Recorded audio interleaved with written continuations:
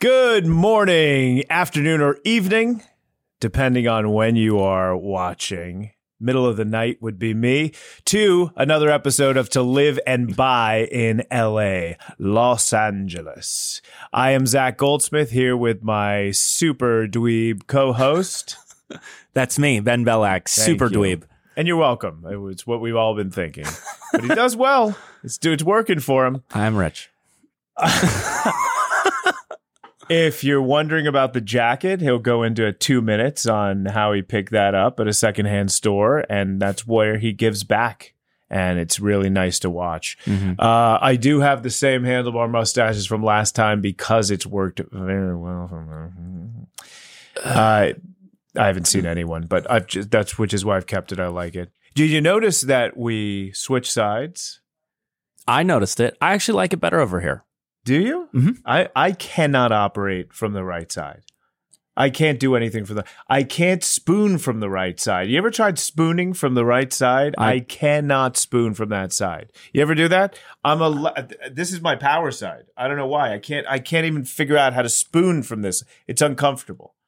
Okay, I see someone didn't take his Adderall today. No, I did take my Adderall, which is why I'm so adamant about spooning from the right side. Anyway, I want to get into a hot topic right now in this city specifically. Very controversial. Not for me. Very angry. Oh, okay. Well, listen, there's two sides to everything. There's three sides. Yeah.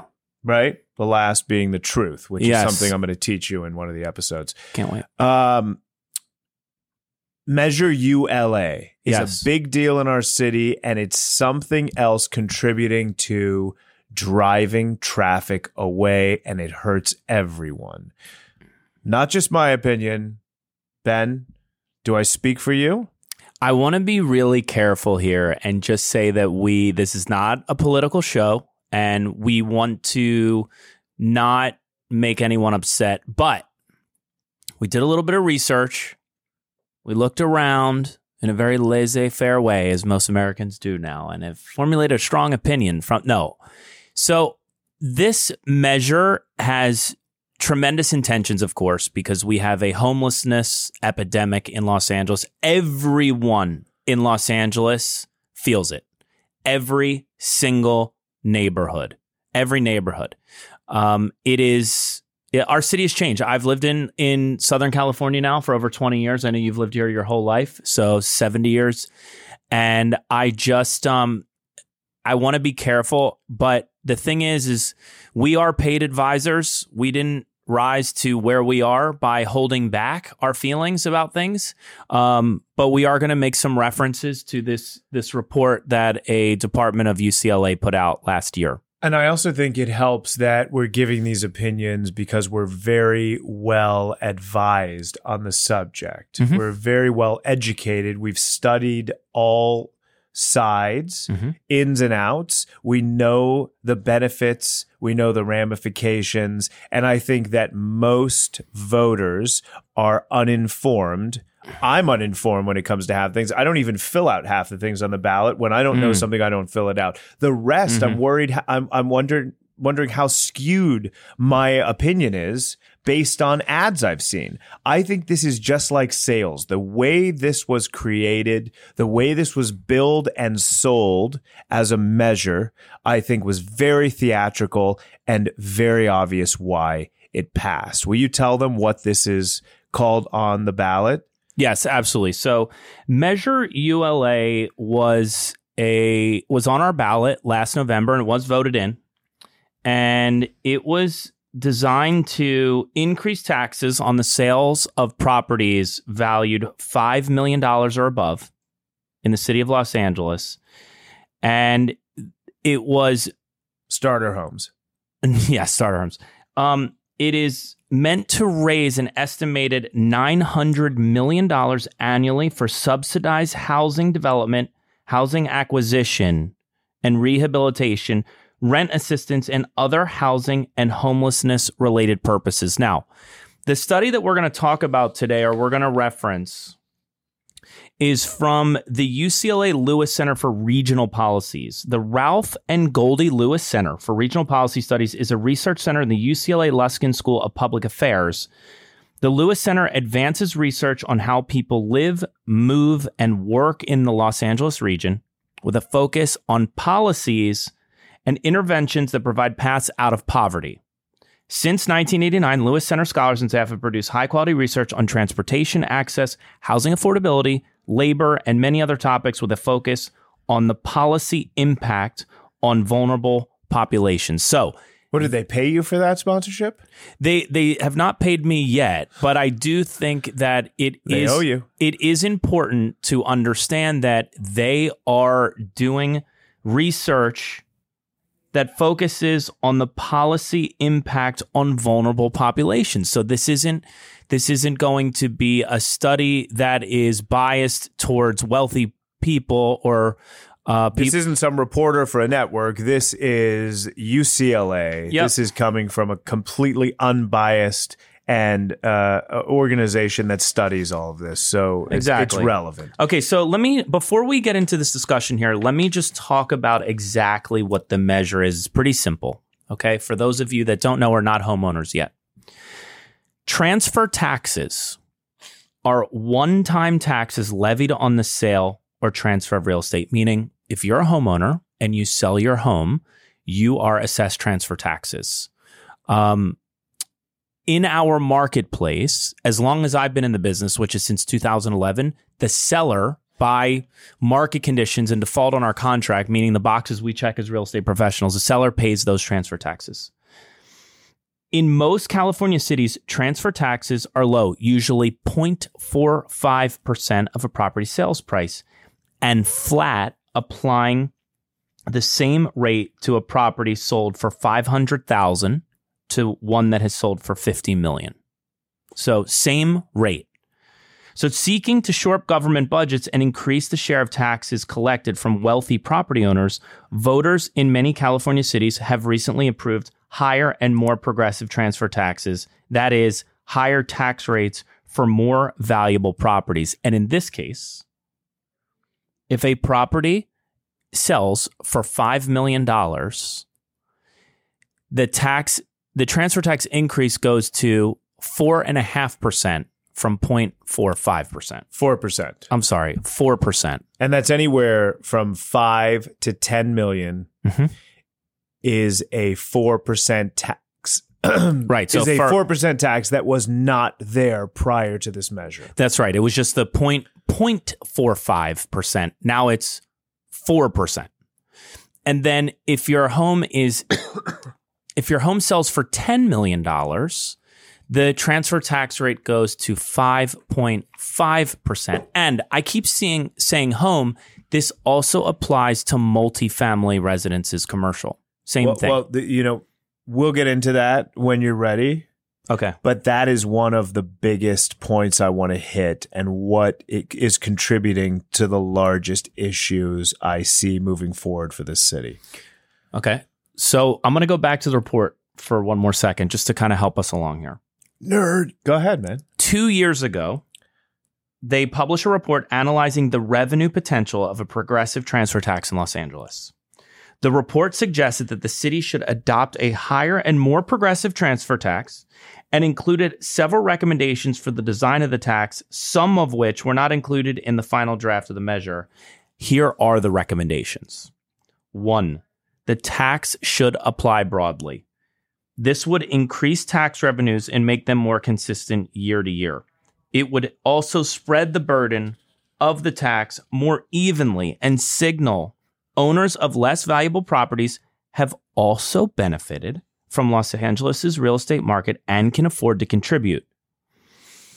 The final version here did not include all homeowners. There was an arbitrary number taken out of the sky of 5 million. Right. So your argument is if you sold a $3 million house, why are you not taxed the same as a 5 or 10? Or by the way, it's 10 plus. So if you sell a $40 million house, you're paying 5% extra on that. 5.5. Right. And 5.5. And why would people care? 99% of the voters are never going to have a house even close. So why not tax the rich? Why not? Well, and by the way, it's not the first time that we've done this, but what I think my feeling initially when I first saw this was why are we targeting any class? In our country for so long, we've come so far and we have so much further to go in not targeting a class. Why are we targeting a class? And why is it if I sell my home for $499,999999, I'm not subject to, but for 1 penny more, I am subject to? It just seems preposterously Unfair, fabricated. Yeah, it just doesn't make any unjust, sense. Pulled out of nowhere. It just doesn't make any sense. And so that brings us to number 2 here, which is the tax. I'm sorry, these are the recommendations from the report from UCLA. Because the proposed tax is not assessed on the marginal dollar, it introduces sharp discontinuities in tax liability. It's exactly what I just said. A property sold for $4.9 million would pay no new taxes, but a property sold for $5 million would pay an additional $200,000, for example. Now, if I'm a business manager and I'm advising my client who's not from LA, and we have a lot of buyers in our buyer pool that are not from Los Angeles, I'm advising them whether or not they should buy a property, one particularly that has built-in objections, like it's on a busy street or it's a reverse floor plan with fairly an amazing view, but there's a much more narrow bandwidth of buyers for that property. They buy it they're like, this is a great deal. It's 4.3. It needs a lot of work. We're going to add value. Isn't the business manager turning to them and saying, well, hey, if the market shifts and it sells for 5.1, you're going to have to pay $200,000 worth of taxes, and that's going to eat up all of the equity, particularly if you have to sell in a shorter period of time than you plan to.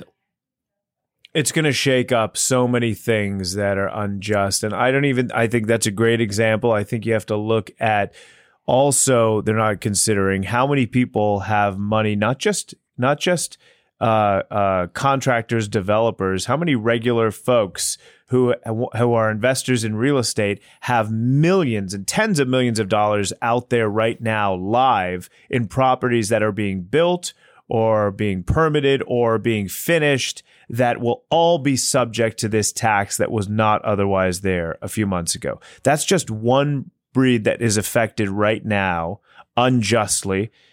And there's so many more. We're going to get into the biggest one, I feel like, that are causing a big trickle down effect. We can get into that in a minute. But we'll get into why it affects our city, but I want to address the homeless issue as well. And if you want to talk about that after you've read your list. The third thing is that Still going. New housing developments should be exempt from the tax if their first sale is made within several years of completion. And they didn't include this exemption. So now, this is what I'm talking about. Yeah, before we talk about multifamily, every developer in town, let's say, so there are many homes in LA that take 2.5, 3 years to build. Since the pandemic, the Los Angeles Department of Building and Safety has not been the fastest of municipal organizations. So sellers have been waiting for inspections, re-inspections. The utility departments come out, and now all of a sudden, because the house isn't permitted and it's not finished 30 days prior to April 1, because most escrows are 30 days, now all of a sudden they're subject to this insane attack on their bottom line, and it's super risky to be a home builder. It's super risky. It's risky to be a homeowner at this point. It is. And like, I feel like with the developers, right? It's like, what's like, they like when you work with a developer, it's like, let's say you're sending a developer a pocket listing, you underwrite it for them, right? Yeah, absolutely. And and they're looking at, generally speaking, a 30% return on their money to take a risk like that. Yeah, so like 30% to buy it, 30% or so to build it, and cost of sale, and then they want that 30% return. So because there's a cost of sale, there's the agents, et cetera, and like as our market has become so overheated in the last cycle, their margins they're not 30% anymore. They're like 20%. Oh, it's cut drastically. I mean, if you look at just a $5 million sale now, you're paying what, like an additional $200,000. I've got a property in escrow right now. If we don't close before April 1st, they're going to pay $1 million additional. And you think to yourself, well, great. People listening, that $1 million goes towards homelessness, goes towards fighting homelessness. The fact is, anything that's the biggest problem in our city right now, arguably. Not that in traffic. There's a handful we could talk about. I love the city. It's not being managed well right now and hasn't for a while. And homelessness is one of our biggest issues that needs to be curbed. You and I both contribute a lot to trying to solve this problem. We do it on hand and foot and monetarily. The city has so much money in reserves to fight homelessness. Throwing additional money like this is not going to help the mismanagement that has happened in the past. That's not going to change. It's just throwing more money at an existing problem. The management, the organization, the structures need to change. You don't need to fine and violate people who have become successful and drive business out of this city and state. That is not the object. It should be reversed. Yeah, because those people do give people jobs. And also, I guess the thing, I mentioned before that kind of stings for me the most is that we're targeting a class. But here's what I will say. I get it. It's easy for people that are looking at a ballot and they are reading the ballot explanation and it says, okay, we're going to tax a small group of people that no one in my family is ever going to be, or I'm not going to be, and it's going to put almost $1 billion to fight homelessness per year, and it's not going to cost me $1. Yes. Like, it's the easiest yes someone can make. I just feel like obviously it's going to get voted in. I just don't understand how it can go in such an arbitrary way. They're like, okay, it's like they had a hat and they're like, they've got this hat and they're like, okay, big money. What's it going to be? North of... Right. You're saying, how did they choose the number? It's an arbitrary number. I think it was like, what was surprising? How close it was to not passing. I was shocked. And I've talked to a lot of people who expected it. A lot of people expected great things. I've spoken to a lot of people who expected this to pass by a narrow margin, and it did. I thought it was going to get slammed. I thought it was going to slam through. You know what it was billed as, to jump on what I was saying earlier and what you were just saying? It was billed as a mansionization tax. Yeah. A mansionization tax. How many people voting will ever be able to afford a mansion, right? Mm-hmm. So, of course, if there's money to be thrown at homelessness, and I didn't read the measure, I would vote for it too. What people don't realize, other than, penalizing someone who is successful and working hard and thinking that that's an okay route to this, is how many people that will never be able to afford a mansion or a large house or anything even close are going to be affected in a major way by this. Great segue to what I wanted to say next, which is from the report. The intent of the third recommendation, which was regarding new housing developments, we took a turn and focused more on single-family speculators. But in this case, the intent of the third recommendation, exempting new buildings, especially multifamily housing, was to prevent the tax from discouraging much-needed housing production, both market rate and below market. Without an exemption for new multifamily housing, increased transfer taxes could function as an apartment tax on new developments.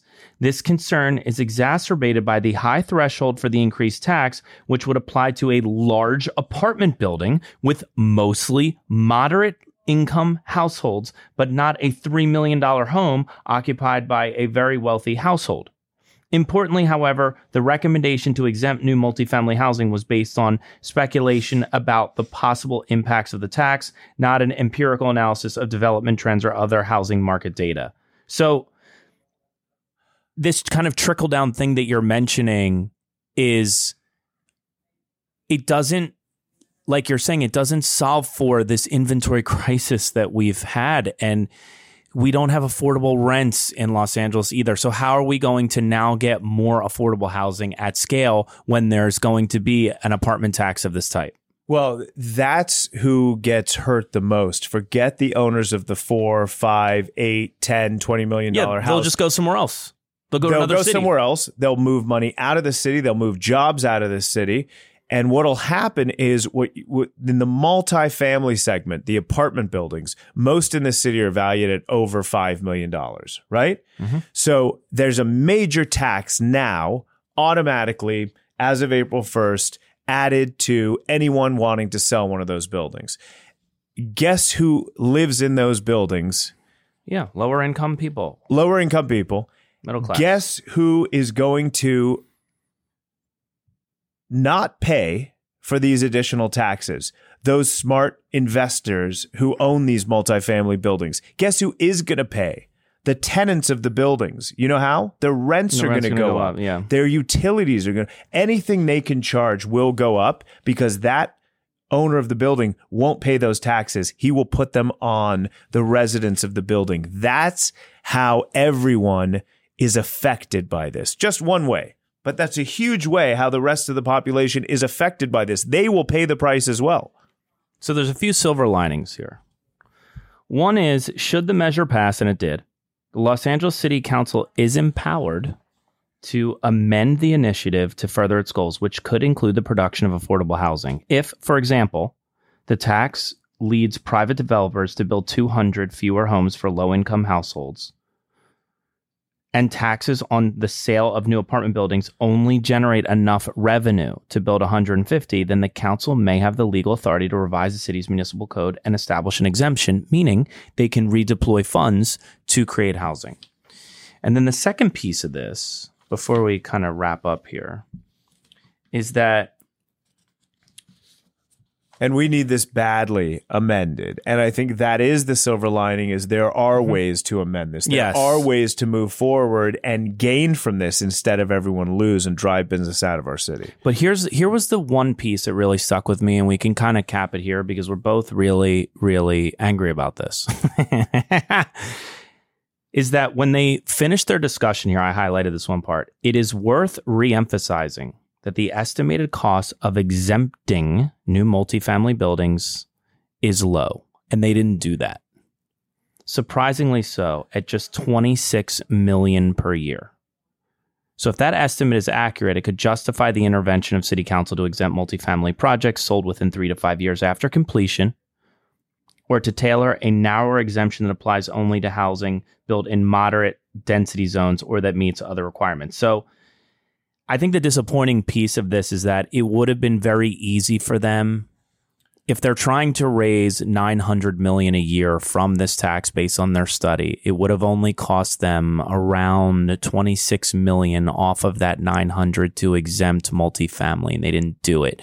The good news is, like we just discussed, is that they do have the ability to amend it. And, you know, just like the Torca policy in Santa Monica from the, I think, late 70s, 80s, where all of the apartment owners were fleeing Santa Monica selling, they found a middle ground for where tenants were still protected, but owners of multifamily would be would also not think it was worth taking their money elsewhere. I just do think that it is sad ultimately that we're targeting single family owners. And also what people forget is that generally someone who has a $5 million house, they're paying way more taxes already than people that are below that. They're in the highest tax bracket. 40% of their gross adjusted income is of their gross adjusted income is taxed already. So it just, how much can California keep piling on until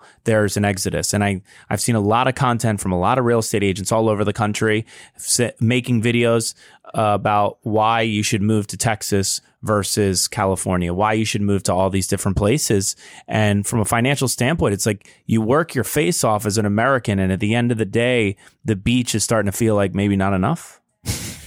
Well, Biggie said people came here strictly for the weather, women, and the weed. And I think that is why you came.